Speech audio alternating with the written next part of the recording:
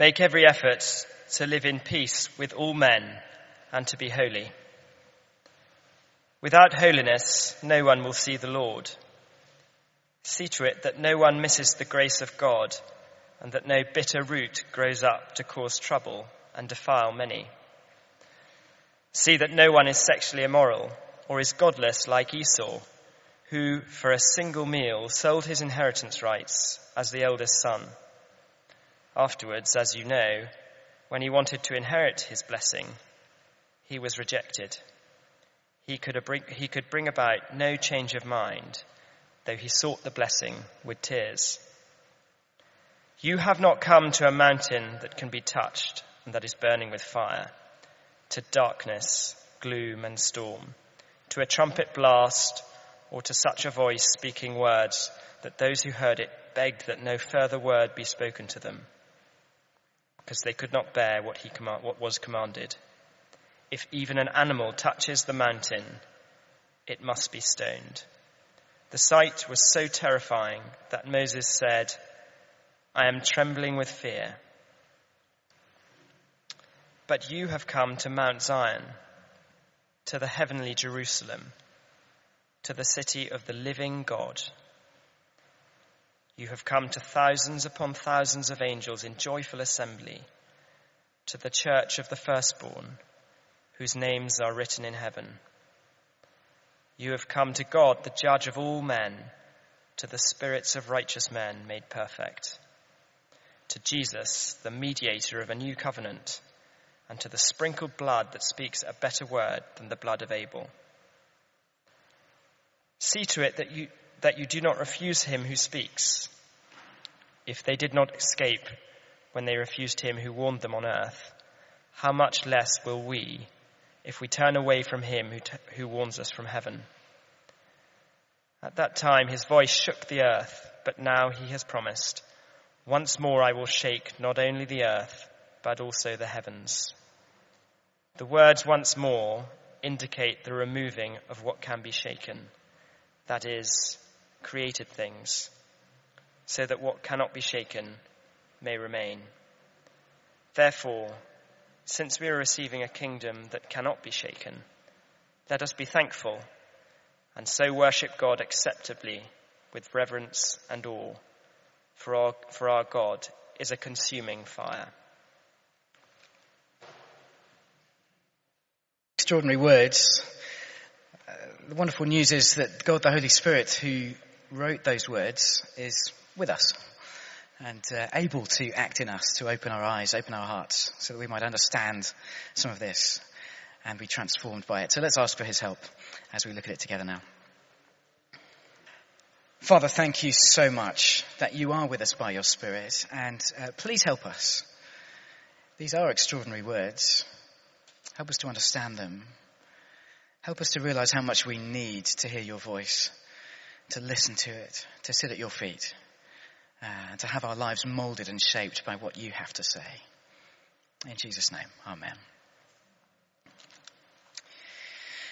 MC Hammer, Lindsay Lohan, Mike Tyson, Burt Reynolds, Billy Joel, Pamela Anderson, Willie Nelson, Tony Braxton, Stephen Baldwin, Rush Hour's Chris Tucker.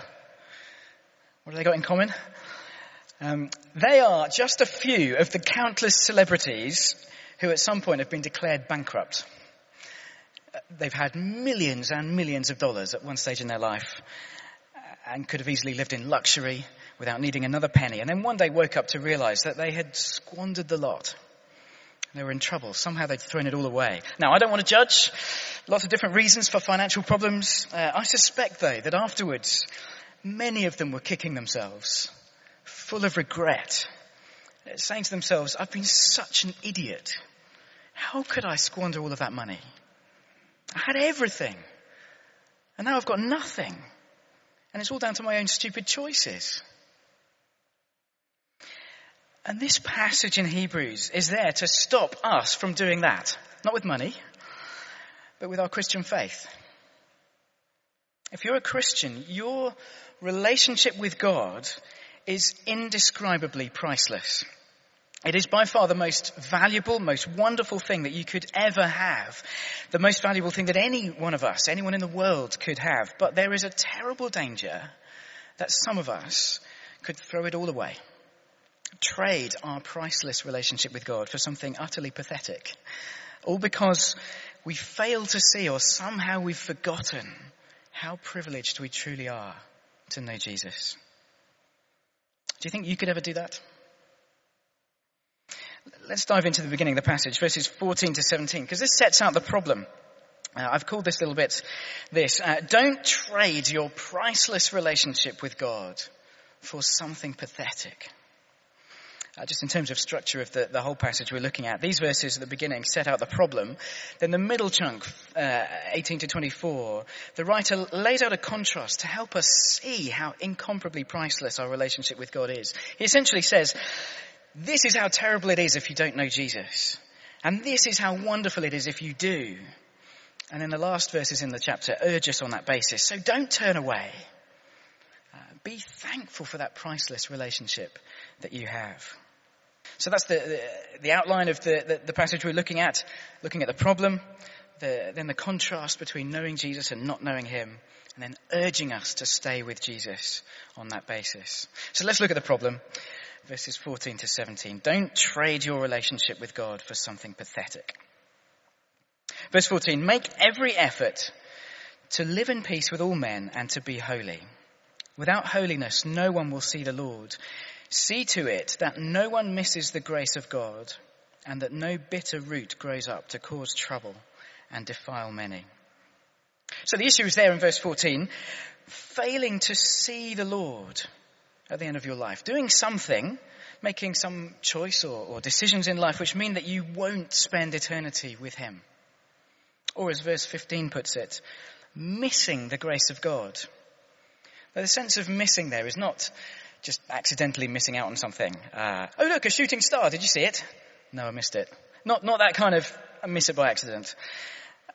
The sense here is of aiming, journeying deliberately towards a target and then missing that target by swerving off at the last minute, being distracted. Like somebody heading off to Brazil, not with tickets for the game that Phil's brother watched last night, but for the final, the World Cup final, and somehow, by a miracle, England has made it through. So it's about the most exciting match that you could dream of. And on the day, having flown halfway across the world to get there, paid for the flights and the hotels, clutching that priceless ticket, you join the crowds heading for the stadium. You almost get to the gate. And then one of the stewards stops you in the queue of people and says, he points to the little bottle of Evian mineral water in your hand and says, I'm sorry, sir, you can't bring that inside. And it's just a tiny little bottle that you picked up on the way for £1. But instead of throwing it in the bin or just drinking it on the spot and chucking it away, you get mad.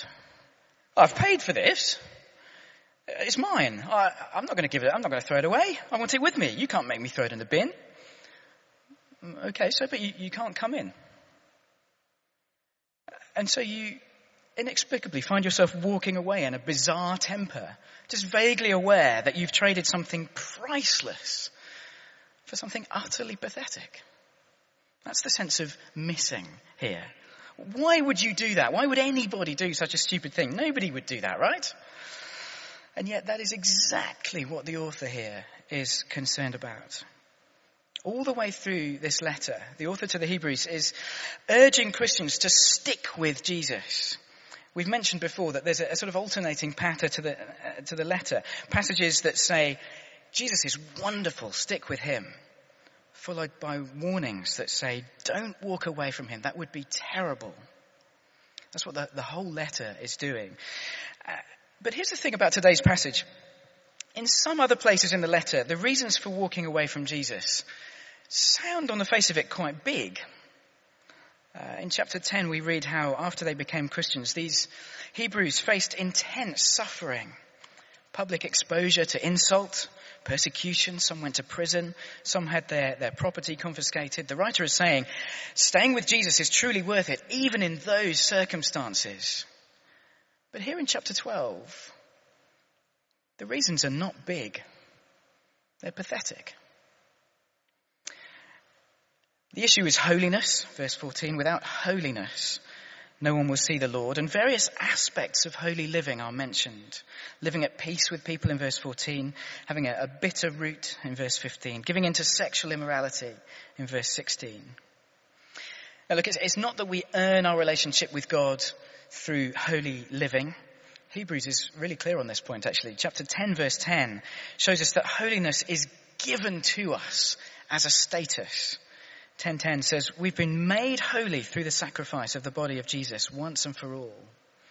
And holy living is what follows being given that status. We've got to be prepared to live out the holy status that we've already been given by Jesus. So look at these aspects of holy living. These are things that the author says we're in danger of trading our relationship with God for. And in that sense, these are tiny, pathetic things. Verse 14, living at peace with people.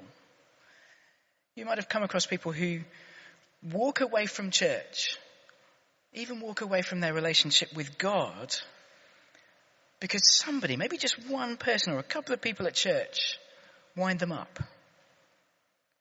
And they make that decision in their head that says, you know what, I'd rather give up on God than have to live at peace with those people and have to put up with them every week. Isn't that a pathetic thing to trade your relationship with God for? Or the bitter root of verse 15, maybe referring to hidden resentments that seethe and spread between people. Unspoken grudges that eat away at your heart until you'd rather, again, walk away from God than forgive and love people. Or sexual immorality in verse 16. I'd rather be able to sleep with whoever I like or watch whatever porn I like than keep my eternal relationship with God. Really? Side by side, that is a pathetic choice. C.S. Lewis wrote about how pathetic sin so often is. He wrote, our Lord finds our desires not too strong, but too weak. We are half-hearted creatures, fooling about with drink and sex and ambition when infinite joy is offered us. Like an ignorant child who wants to go on making mud pies in a slum because he cannot imagine what is meant by the offer of a holiday by the sea. We are far too easily pleased, says Lewis. If we want to trade God in for resentment or grudges or sex, that is pathetic. Verse 16 shows us just how embarrassing it is by telling us if we do that, we're like Esau. Now that is embarrassing. Esau has gone down in history in the Bible as something of an idiot. The ultimate example of trading something priceless for something pathetic. As verse 16 says, he sold his inheritance rights for a single meal. All the privileges and considerable wealth of his well-off family were coming his way. He was the firstborn son. All he had to do was wait. But maybe you know the story from Genesis 28. Esau one day comes back from a long day hunting in the forest. He's feeling pretty hungry.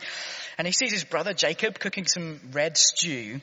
Ah, brilliant, Jacob, give me some of that red stew. I'm absolutely famished. And Jacob looks at him and says, first, sell me your birthright. Now, I don't know whether Jacob seriously expected Esau to do the deal. It sounds like a joke. Either Jacob was messing around or he knew his brother was an idiot. Because, what would you expect Esau to say at this point? Let me think, priceless inheritance or one meal? Cake or death? I don't know. What choice should I make? Shut up, little brother, and give me some food. But incredibly, none of that comes out of Esau's mouth or through his head.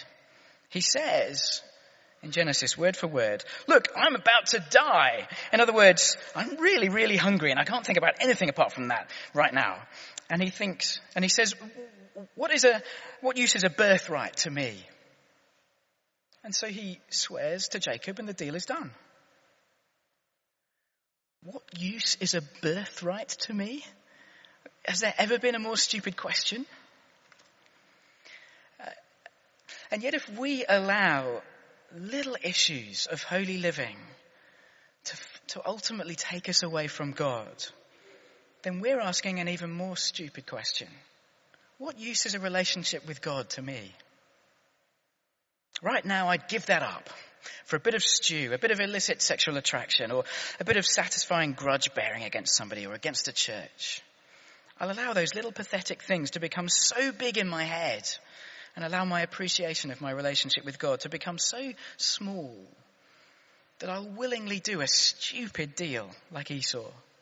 You have the relationship with God. I want my sin. Thanks very much. And if we do that, then like Esau, we will bitterly regret that decision. Verse 17 says, afterwards, as you know, when he wanted to inherit this blessing, he was rejected. He could bring about no change of mind, though he sought the blessing with tears. Esau, you idiot. What did you think was going to happen? The deal was done. Look, for us, the fantastic news is that God is a God of second chances and third chances and fourth and fifth, and will never turn away anyone who genuinely repents, no matter what they've done in the past. Esau didn't have that luxury, but if you and I realize tonight that we've traded knowing God for something worthless, then come back to him. Throw away the pathetic, worthless thing, the sin that you've been clinging to. Come back to God. He will take you. He will forgive you. And yet we've got to take the finality of this warning seriously. There will come a day when our rejection of God becomes irreversible, like Esau's was. And that day might be the judgment day in the future when it's all over. It could realistically in our hearts be sooner than that, when we've so hardened ourselves in our decision against God that it's become permanent. You've done the deal in your heart. You've made that trade and you won't repent. Don't let that happen. Don't trade your priceless relationship with God for something pathetic. Okay, why? Why is knowing Jesus so priceless? And why would giving up on him be such a disaster?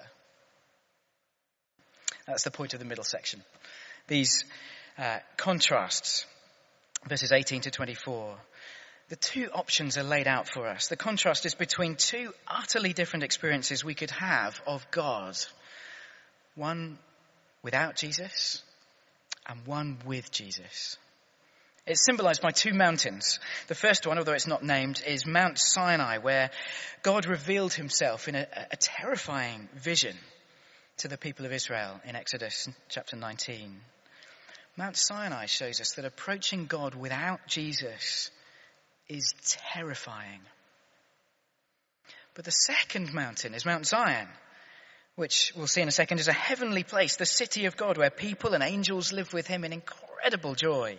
Mount Zion shows us that approaching God through Jesus is priceless, wonderful beyond all that we could imagine.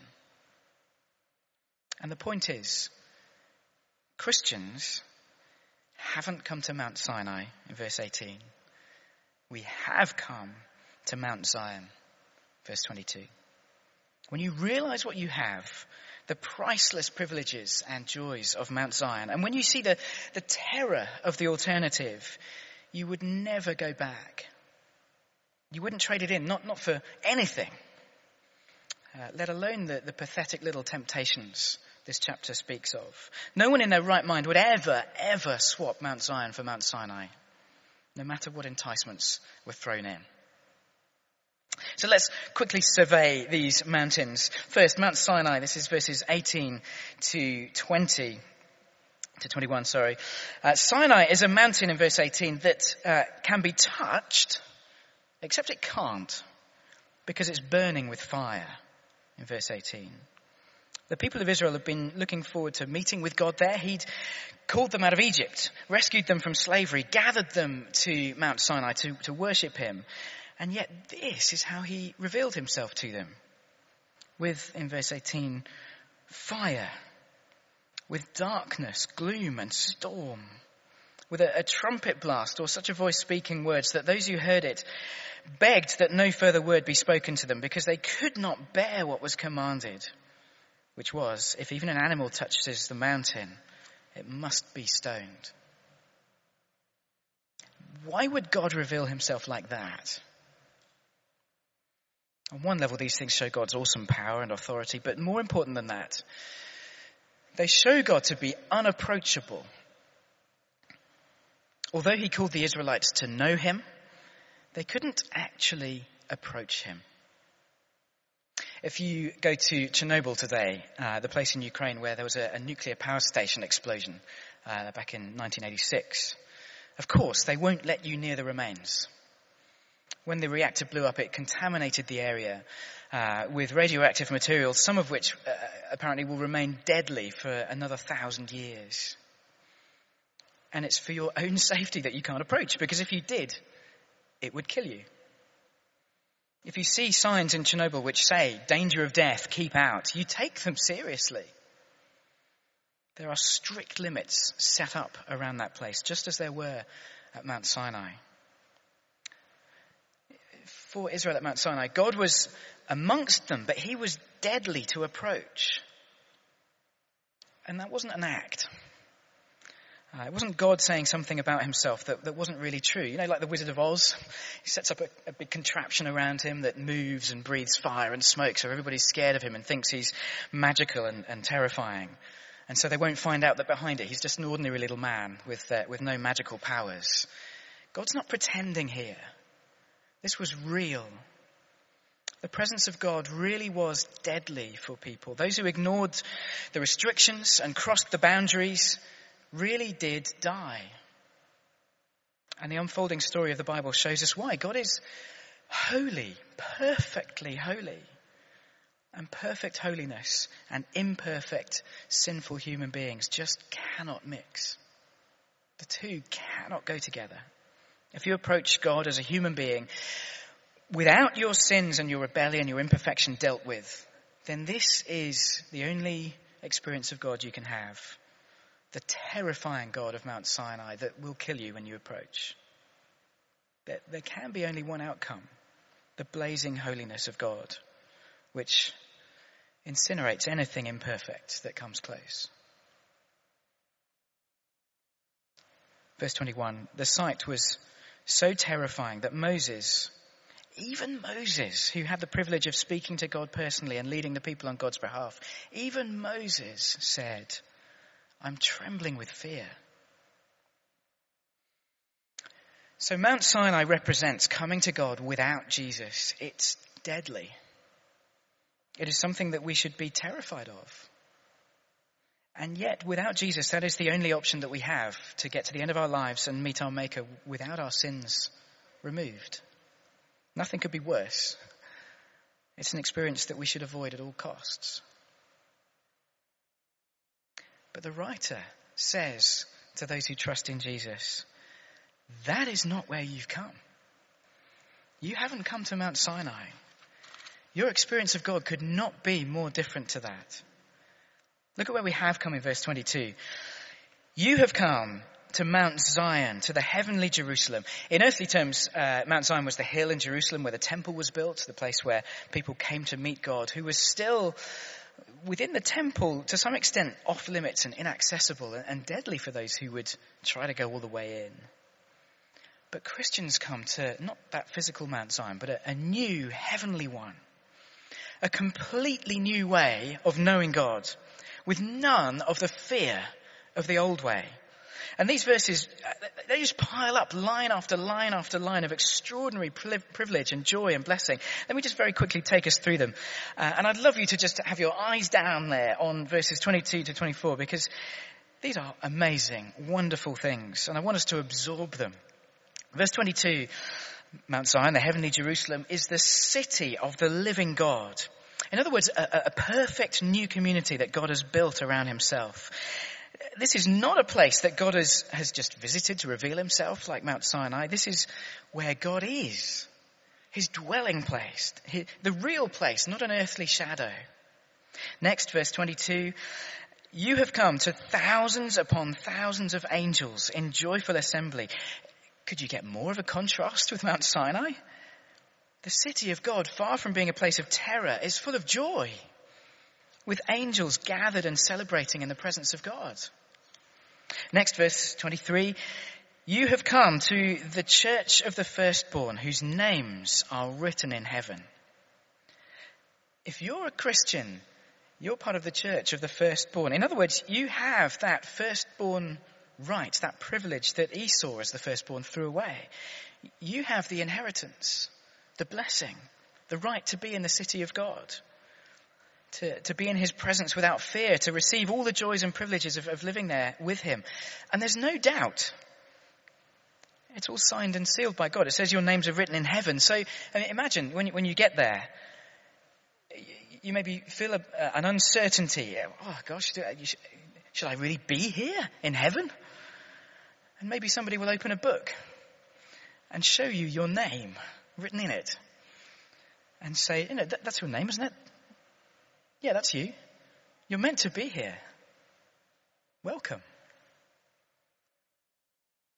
And then the writer focuses in on what is perhaps most extraordinary of all. In verse 23, you have come to God, the judge of all men. You've approached God himself and come right into his presence, which was so impossible at Mount Sinai.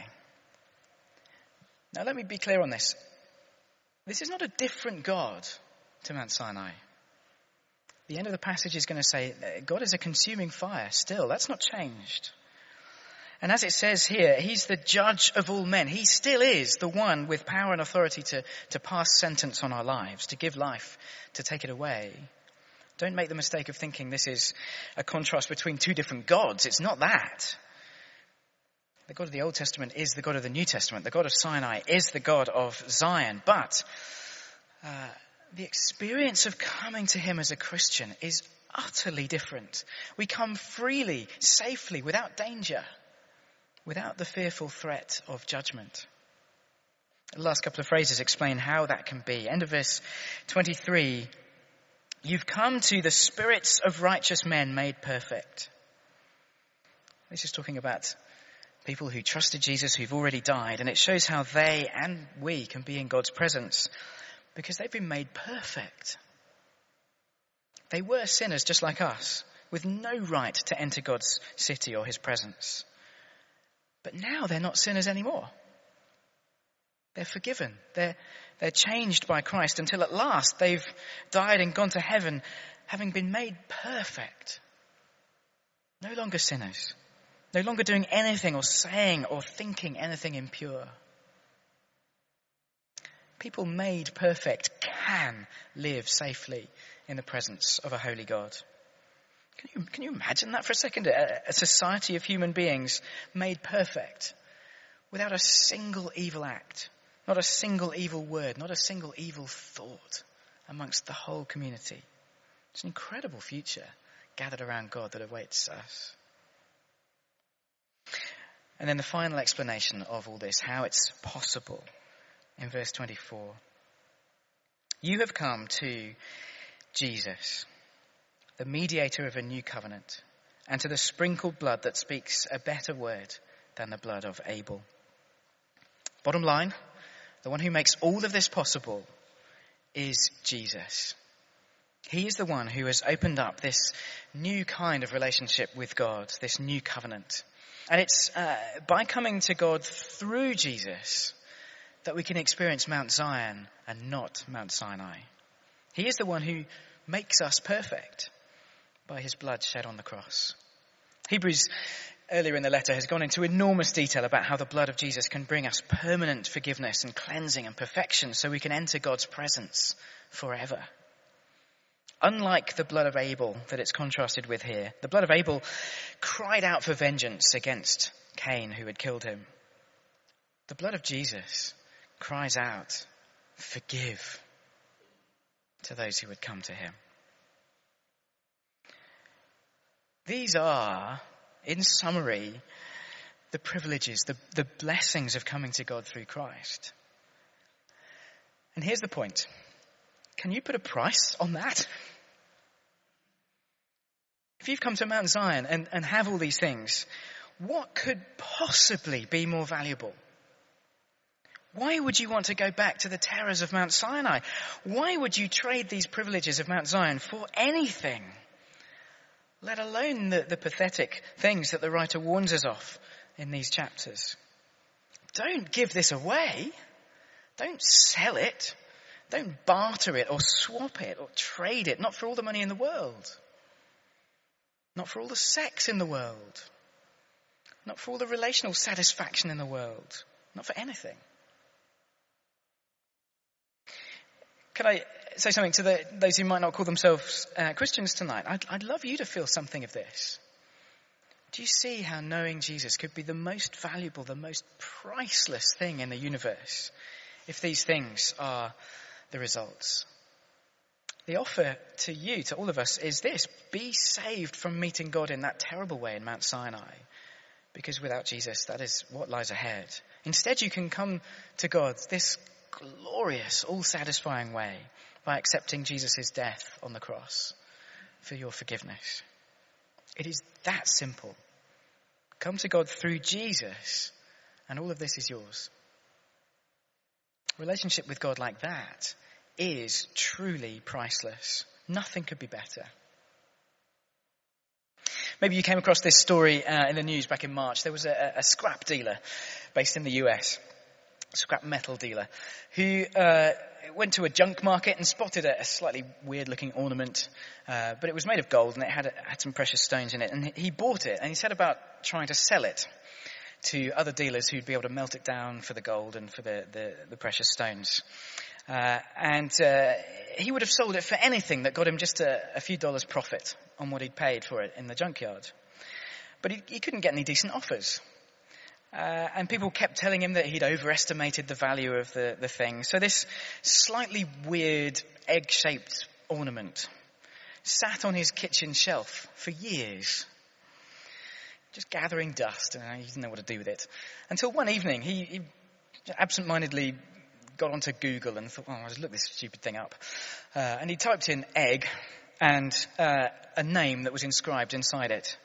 And on his computer popped up an article written by a jewellery expert who happens to be down the road here in Mayfair. And it had an old fuzzy black and white photo of the egg that was in his kitchen with the title, "Is this £20 million egg on your mantelpiece?" And it described a one-of-a-kind egg made by the House of Fabergé for the Russian royal family in 1887, lost for the last 90 years, presumed destroyed. Do you think that after discovering the value of the Fabergé egg sitting in his kitchen, apparently he lived above a Dunkin' Donuts shop, the image is brilliant, do you think that dealer would ever again have considered trading it in for scrap to get it melted down? Do you think he would ever have thought about swapping it for something of lesser value again? I reckon he must have had cold sweats imagining all those times that he nearly just let it slip through his fingers. How he nearly let something so priceless go away for nothing. Now, that egg wasn't even really priceless. It's worth a cool £20 million. But our relationship with God really is priceless. The point of these verses is to show us that, to make us realize just how valuable knowing Jesus is, so that we would never, ever consider swapping it for anything else. And so we come to the final part of the passage, verses 25 to 29, where the author hammers home the warning: don't turn away. Be thankful for what you've received. So verse 25, see to it that you don't refuse him who speaks. If they did not escape when they refused him who warned them on earth, how much less will we if we turn away from him who warns us from heaven? See, there is one aspect of our relationship with God which is just the same as it was at Mount Sinai. If we refuse him, if we turn away from his voice and walk away, the consequences are still dreadful. His is the voice that terrified people back then as it shook the earth. And in the future, that same voice will shake all things in judgment, say these verses. Both earth and heaven will be shaken by God's voice, and not everything will survive that shaking, that judgment. Verse 27 says, created things will not survive. They'll be removed in the judgment. So there are shakeable, removable things, and there are unshakable, permanent things. Verse 27 says, the words once more indicate the removing of what can be shaken, that is, created things, so that what cannot be shaken will remain. So what is it that cannot be shaken? What's going to remain through the judgment? Verse 28. We're receiving a kingdom that cannot be shaken. The kingdom, the city of God, Mount Zion, the New Jerusalem, what we've been talking about all along. These things, these priceless things attached to our relationship with God, these can never be shaken. Although everything else can and will be removed, God's kingdom will remain. When the Roman Empire was collapsing, where everything looked as if it was going to fall and collapse and be shaken to bits. Pagan hordes destroying towns and cities, a whole civilization just falling on its feet. Augustine, the Christian leader at the time, wrote of two cities, the city of man, which can fall, and the city of God, which cannot fall. And he helped Christians of the time to put their trust not in created things or the Roman Empire, but in the unshakable kingdom of God. I came across a letter written by Christians who were hit by a devastating hurricane years ago. And one paragraph in the letter says this: the hurricane has further reinforced in our minds the importance of holding loosely to material things. In one night, accumulated wealth for which people had labored for many years was turned over to wind and rain, which were soon followed by the thieves.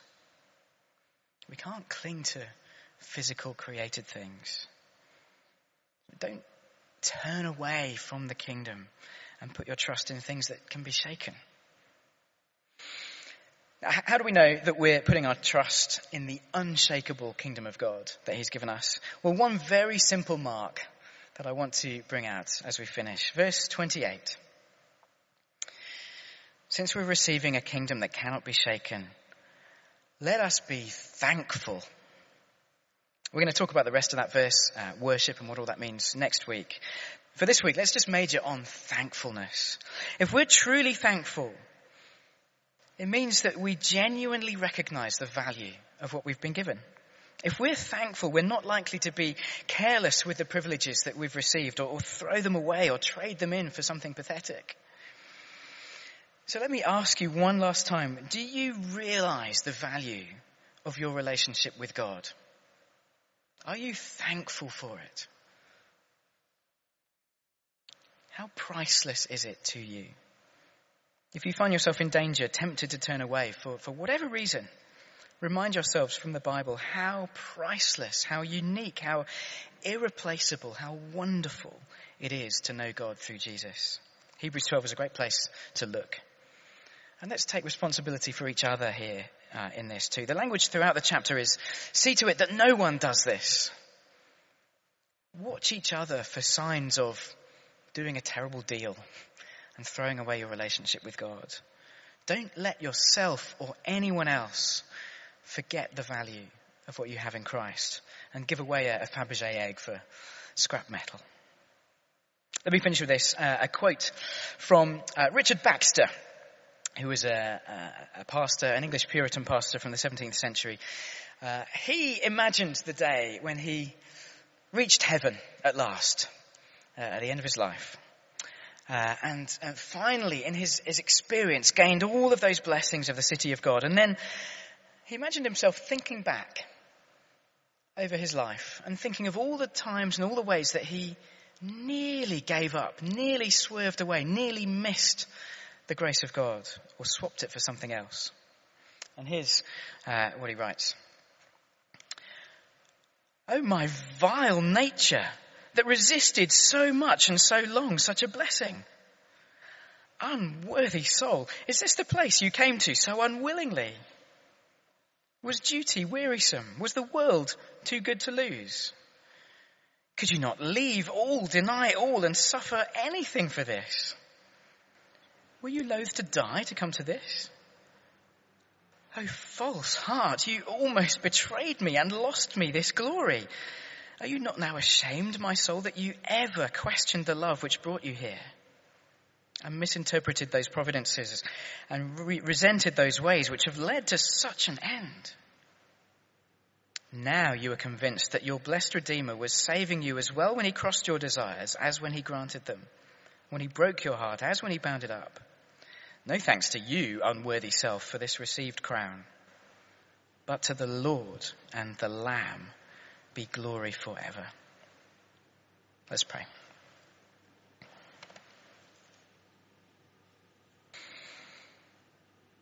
What an immense, priceless privilege we have to know you, our Father, through the Lord Jesus Christ.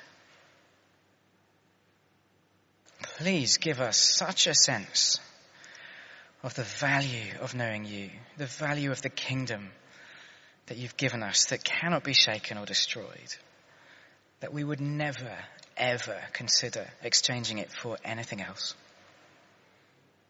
And Father, there are things in our lives that loom large, things that are little pathetic sins, and yet our hearts long for them so much. Please, Father, help us to see how pathetic they are in contrast to you, knowing you, receiving your kingdom. And so, Lord, help us to persevere, not missing your grace, not swerving off for anything, so that we might be with you forever, with all of your people, with those angels in joyful celebration for all eternity. In Jesus' name, amen.